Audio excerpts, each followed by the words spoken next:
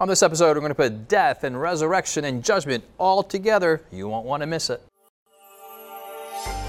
Coming to you from Silver Spring, Maryland, welcome to Inverse, a Bible-based conversation on life principles, contemporary issues, and thought-provoking perspectives. Now here's your host, Justin Kim, with Inverse. These are a couple of life's greatest questions. What happens to you after death? Am I judged at death? What happens to the resurrection? What's going on with all this afterlife stuff? In this topical arc that we're in, we're looking at the topic of beyond death. Beyond death. This is Inverse. My name is Justin Kim, and in the studio we have Israel, Siku, and Jonathan. I want to say hi to you guys. Hi. We're going to go to Revelation chapter 20 and verses 11 through 15, and we're going to see how death and resurrection and judgment, how it all comes together. So take out your Bibles, whether it's on your phone or your analog book, and read along with us. Israel, can you pray for us before we get started? Father in heaven, we thank you for your word. We thank you that you speak to us in our experience today. And we ask that you would open our eyes to be able to see things the way you see them, understand things the way you understand them. Mm-hmm. In Jesus' name, amen. Amen. Amen. Jonathan, verse 11 through 15, please. Yeah. Then I saw a great white throne, and him who sat on it, from whose face the earth and the heaven fled away, and there was found no place for them. And I saw the dead, small and great, standing before God, and books were opened. And another book was opened, which is the book of life. And the dead were judged according to their works by the things which were written in the books. The sea gave up the dead who were in it, and death and Hades delivered up the dead who were in them. And they were judged each one according to his works. Then death and Hades were cast into the lake of fire. This is the second death. And anyone not found written in the book of life was cast into the lake of fire. Yeah. So let me ask you this question. These are heavy topics, yeah? Like death, resurrection, and judgment. Why does this matter to the average young person? Well, it matters first because everybody experiences death. That is the one thing that all humanity has. We're all born, not of our own choice, and then we will all die if Jesus doesn't come before our death. So those are the experiences that are promised. Marriage, maybe, maybe not. College, maybe not. Graduation, maybe. But death, for sure. Birth and death, something that happens to everyone. And so the Bible tells us to teach us to number our days. To go to the house of death, to visit this topic because it gives perspective to life. And more importantly, when we're young, if we had a view, an understanding of this topic, I think it would actually add value to the way that we live our lives, for the entire duration of it, not just because we're old and we're about to die. Hey, that's a great answer. I didn't even know that. I wanted to know what your thoughts were. We all will experience death in some one way or another. I guess we shouldn't say all. There will be those who are alive at the coming of Jesus who will be alive.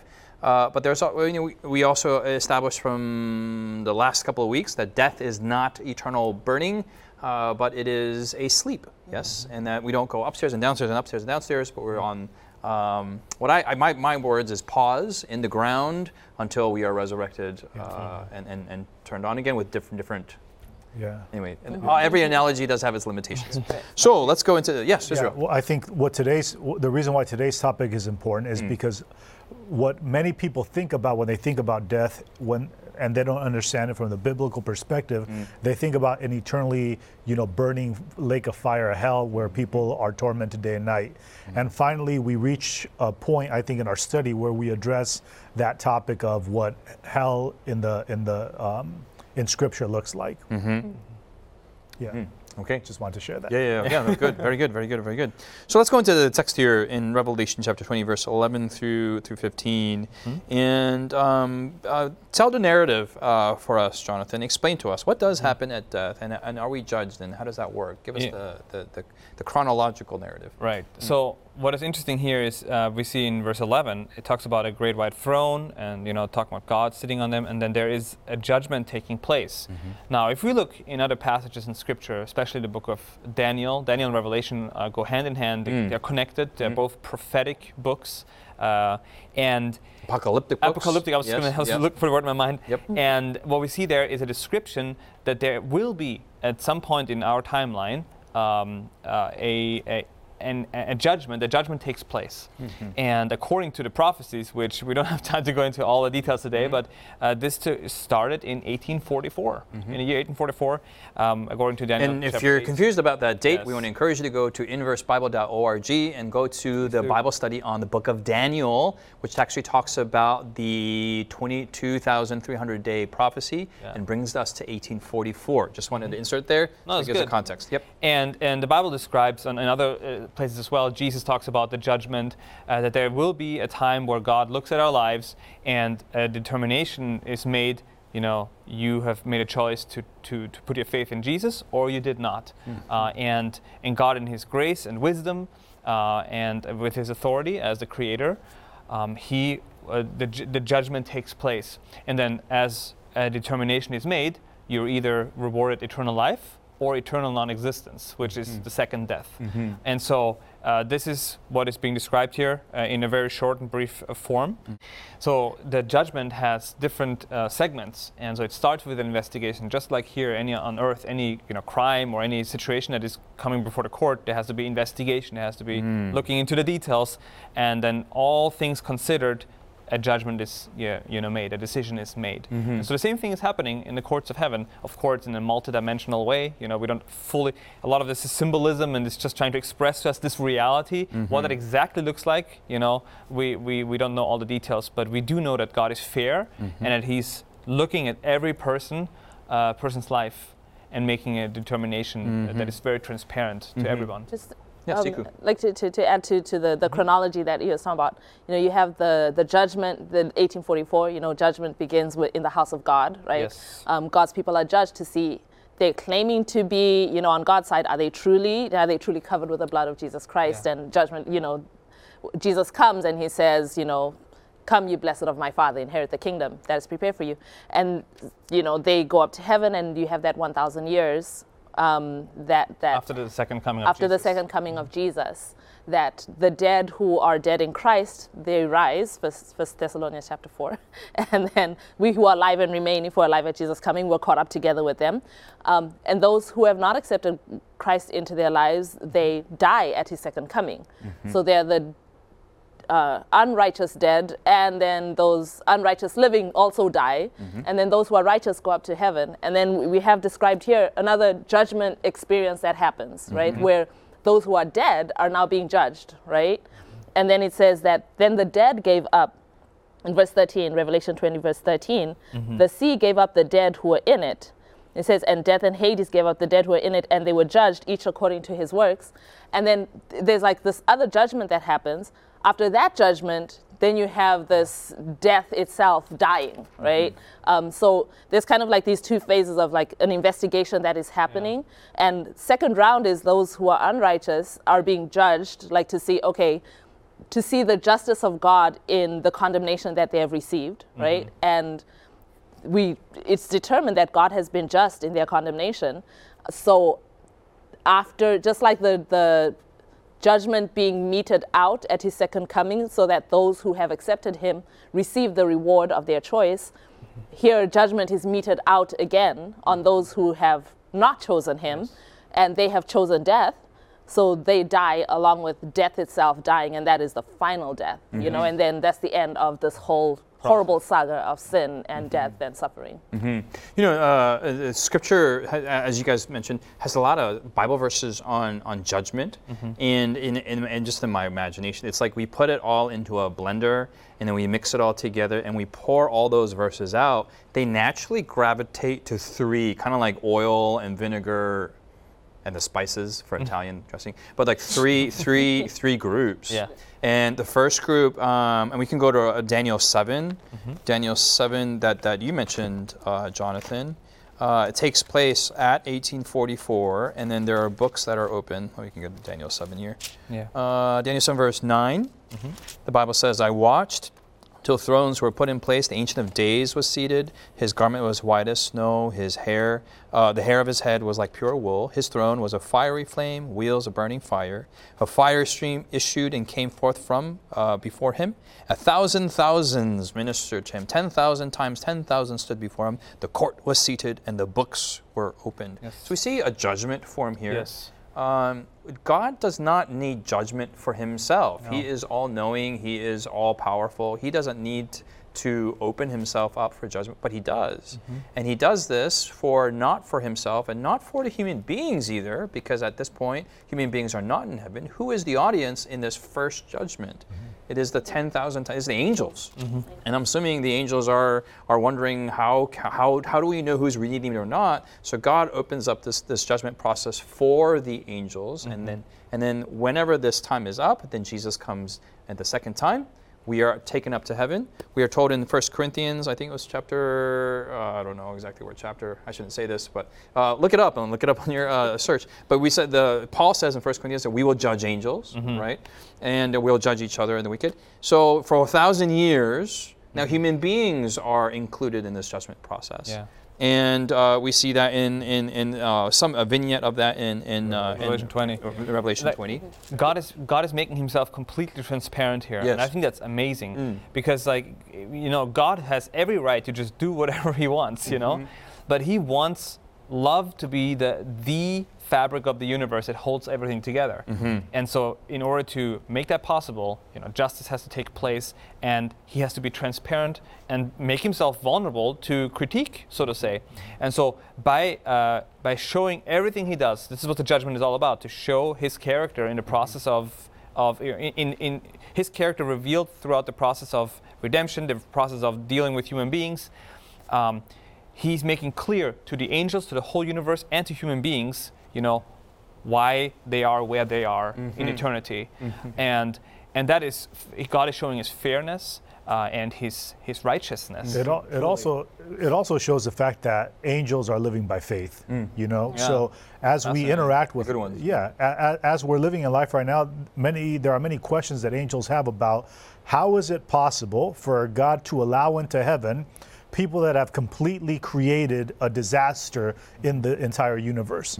And so God has to allow for the angels to be able to review how, in His great wisdom, He takes a person and is able to transform their heart and then fit them for heaven, and also guarantee to the angels that they will not experience, because they themselves have experienced the result, the impact of sin in a sinless universe. So now He's got to also show to them how in His great wisdom He's going to be able to use this transformation and at the same time never allow for sin to re-enter into the universe and the galaxies and whatever. And I think that's it. I mean, that's key to emphasize, Nahum, that the affliction will not come the second time. So God's orchestrating all this, not in His grandeur and just pomp and circumstance, but so that doesn't happen again. So yeah, I just love how there's stages, though. You have the first stage is for the angels, second stage it's for those who have been saved and human beings for 1,000 years. It's interesting how long that will take, and mathematics, you can do it anyway. And the third judgment has where it's the most vague of the three judgments. And when we come back out of the break, we'll talk about the third, executive judgment. So stay with us. Has Inverse been a blessing to you? Do you have questions, comments, or feedback you'd like to leave us? Find us on social media by searching Inverse Bible on Facebook, Twitter, Instagram, or YouTube. While there, join us, like us, heart us, thumbs up us. Our handle again is Inverse Bible, no spaces. Now, back to the discussion. Welcome back. We've been talking about judgment. A happy topic that is, but in the light of God's character, it is a happy topic. God is revealing Himself to the universe of the decisions that He's making in His own mind. And we look at the three stages of judgment. One, the investigative judgment that happens after 1844, given only to the world of angels. The second, the millennial judgment that takes place for 1,000 years, given to the redeemed human beings. And then the executive judgment at the end. At the end of time, where all the wicked will realize why they are wicked. And there's that verse where everyone will kneel and bow, acknowledge the name of Jesus, and Lord, you are just in your decision. And that's, I believe, where in chapter 20 of Revelation, verse 14, then Hades and death and Hades were cast into the lake of fire. This is the second death, and this is where the end of all things happens. And sin will not emerge for the second time. So this is kind of the big narrative going on. Hey, but here we are in the 21st century, and how do we intersect with this the meta narrative. Yeah, there's a lot of lessons we can learn from what the Scripture is trying to teach us, and first of all is that the way we live today will impact our future. The decisions that we make now will impact our eternal future. We can create habits, we can make decisions that in the end we will regret, and we have to be under the understanding that whatever we do is recorded. What should that make us do, right? What response should that evoke from us? It should not evoke a response of fear. It shouldn't evoke a response of legalism, I'm going to save myself, but it should evoke a response of, Lord, help me, right? Like, let me come to Jesus now while there is hope, while there is time. Because that itself is recorded. Yes, right, exactly, yeah. Every time I come to Him, every time I ask Him for help, these things are also recorded, right? And so and the reason for that, the reason why now is the time to come to Christ is because after a person dies, it is too late. Yes. And this is something that is critical to understand, that once death comes, that is the end of my ability to come before the judgment of God to be saved or lost, right? And that's been a reoccurring theme this entire quarter. Yeah. And so now is a time, because when we're dead, it says, in verse 12, it says, then the dead were judged according to their works. That means that this judgment takes place with the people who have already died, right? And then the other thing too that is important to note is that the lake of fire is prepared for the purpose of the elimination of death. In other words, God has a plan to destroy death, because death is the ultimate evil, right? It is what brings about separation between God and His people. So there is a lake of fire that has been prepared, and it has been prepared for death and for Hades. That is the purpose of that. Anyone who chooses to go that direction will also burn with it. But eternal death is something that takes place at the end of life. It is not, someone does not go, in an intermediate time and is floating around. The lake of fire is something that takes place at the end, when God forever wipes away all sin and all evil. And just to clarify by that, it's not eternal punishment where we're placed in fire and eternally burning. Right. We are completely destroyed, right. Well, that's not annihilated. Where the Bible Scripture says there's ashes there of the wicked, meaning they don't exist anymore. Just wanted to... I appreciate it. It's not eternal punishing, but it is an eternal punishment. The effect of it is eternal. Yes. Yeah. And then the last point is that Revelation chapter 20 it's not the end of Scripture, right? But there is Revelation 21, there is Revelation 22, which speaks to us of the ultimate plan that God has for humanity. And that ultimate plan that He's got for humanity is not a plan of death, but it's a plan of life. God has, in His purpose, we have been predestined, we have been created, we have the purpose of our existence is to be able to live forever with Him and to be eternally happy. This is God's plan for us. And so the judgment exists. Now is the time in life to prepare ourselves for that judgment. We prepare for that judgment by coming to Christ, surrendering ourselves to Christ moment by moment, so that when He comes and when our books are open and my name comes before this great and mighty and awesome trial, it is found and it is said of me that I've surrendered myself to Christ. And when Christ looks at my record, when God looks at my record, in that place, in place of my guilt and my sin and my shame, He sees the beautiful blood of Christ covering that record. In addition to that, I would add that I love how you just articulated that. But when we ask God when we repent and ask God to help, in a sense, that's being recorded, and yes, the spotlight is on us, but the spotlight is also shared with God, and the angels are watching. If the sinner says, "Help me," and then so now the focal point of action is now on God. Right. What does God do to the sinner? How does God intervene into life and save and justify and sanctify and glorify the individual? And then because of that action, everyone can say, "Oh Lord, you are justified." Yeah. Because and to see how God does, and we know from Scripture that God always does something. But then what is the human response to when God sends that grace? I mean, that was exactly where I wanted to go. Was that, like, in the judgment, yes, our names are brought up in the judgment, and our characters, are under scrutiny. But in essence, for a Christian, what ends up being seen is, you have claimed the blood of Jesus to be covering your life. Is that blood efficacious? How does it work in your life? And is God actually able to do what he said he can do in the life of somebody who is surrendered to him? So in essence, it's God's character that's on trial, right? It's God who is being judged, which brings me back to right at the beginning when we're saying when the devil was tempting Eve in the Garden of Eden, and what he brought into question was God's character. And ultimately, that's what's being brought to question in the judgment is God's character just? Circled back here. Right, it circles back to the character of God. And so when the judgment is set, when the books are opened, how we stand in the judgment is merely just a reflection of who God is. Exactly. And is he just in the judgment that he has meted out? It made me think of when we were talking earlier of 1 Peter chapter 1, where he talks about this salvation, and then it says which angels desire to look into. So that the angels are curious to see how this whole salvation thing works out in the human life.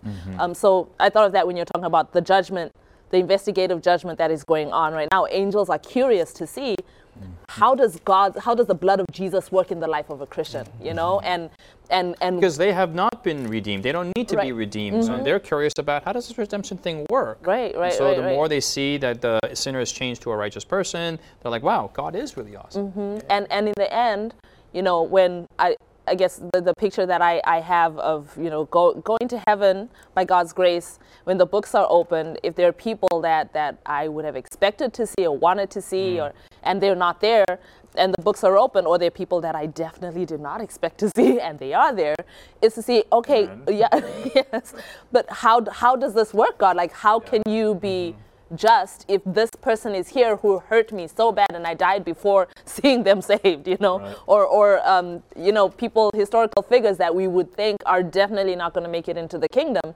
and lo and behold, they're there.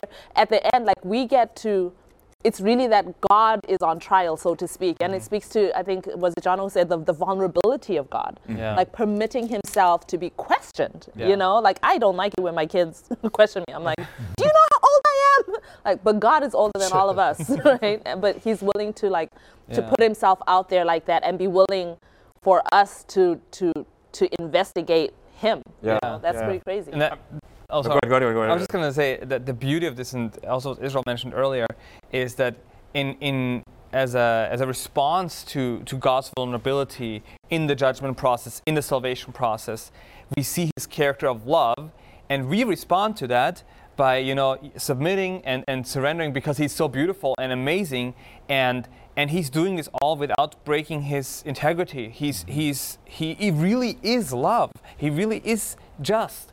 And that becomes clear to the whole universe. And so the motivation for living my life now, knowing that everything is on record, does not become fear and I want to make it and I'm scared, whatever. It is a motivation of like, I love God. God is amazing, and he is working in my life, according to his good pleasure. So it's just that the beauty that he makes that it's almost it's not a byproduct, but in a way it's a byproduct of the judgment, is like we see his character. It's the main point, really, as you said. Like it's his character is revealed in the process. Our response to the judgment really should be, wow, like beautiful. Awesome. I want to be with him. Awesome. Yeah. Amen. If we can go to Ephesians chapter 3, verse 8 onward, it portrays one of the most beautiful pictures of the judgment. I think it's important for us to state that our characters are going to be judged. But I think to emphasize what Siku says above this is the fact that really our character is a testament of the character of God, right? If we come to God and he's not able to change us, it's more revealing about him than about us. But here it says in verse 8, to me, who am less than the least of all the saints, this grace has been given. Paul is saying, I have received this grace, that I should preach among the Gentiles the unsearchable riches of Christ. What are these unsearchable riches of Christ in verse 9? And to make all see what is the fellowship, and here's of the mystery, which from the beginning of the ages has been hidden in God, who created all things through Jesus Christ. Here it's talking about this great mysterious thing that God had from the very beginning. Verse 10, to the intent that now the manifold wisdom of God might be made known by the church. By the church is the people of the church.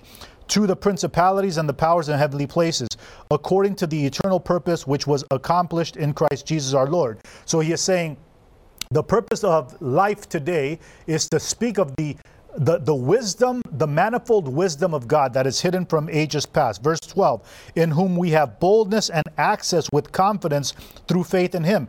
Therefore, I ask that you do not lose heart in your tribulations, whatever glory. Verse 14, we got to skip to verse 14. For this reason, he says, for this reason, I bow my knees to the Father of our Lord Jesus Christ, from whom the whole family in heaven and earth is named, that he would grant you, according to the riches of his glory, to be strengthened with might through his Spirit in the inner man. That's the character. Verse 17, that Christ may dwell in your hearts through faith, that you, being rooted and grounded in love, may be able to understand or comprehend with all the saints, that's the people, what is the width, the length, the depth, and the height, to know the love of Christ, which passes all knowledge, that you may be filled with the fullness of God. And now he says, to him who is now unto him who is able to do exceedingly abundantly above all that you can ask or think, according to the power that works in us, to him be glory in the church through Jesus Christ to all generations. This is the purpose. This is the purpose of what the judgment ought to do. It should cause us to come to him and to surrender our lives to him. Amen. Amen. Amen. Amen. May it be recorded that all of us, that we turn to the Lord, that we repent, and that may that be recorded in all the books of heaven. That's my prayer. Hopefully that's the prayer of my friends here, all of you out there. May that we wait on how the Lord will intervene, change, resurrect, redeem all of us in our hearts to be more like Lord Jesus. On behalf of my team and the studio, I want to say thank you for joining us. God bless you. I'll see you next week here in Inverse as we will continue the topic of looking at beyond death. Bye-bye.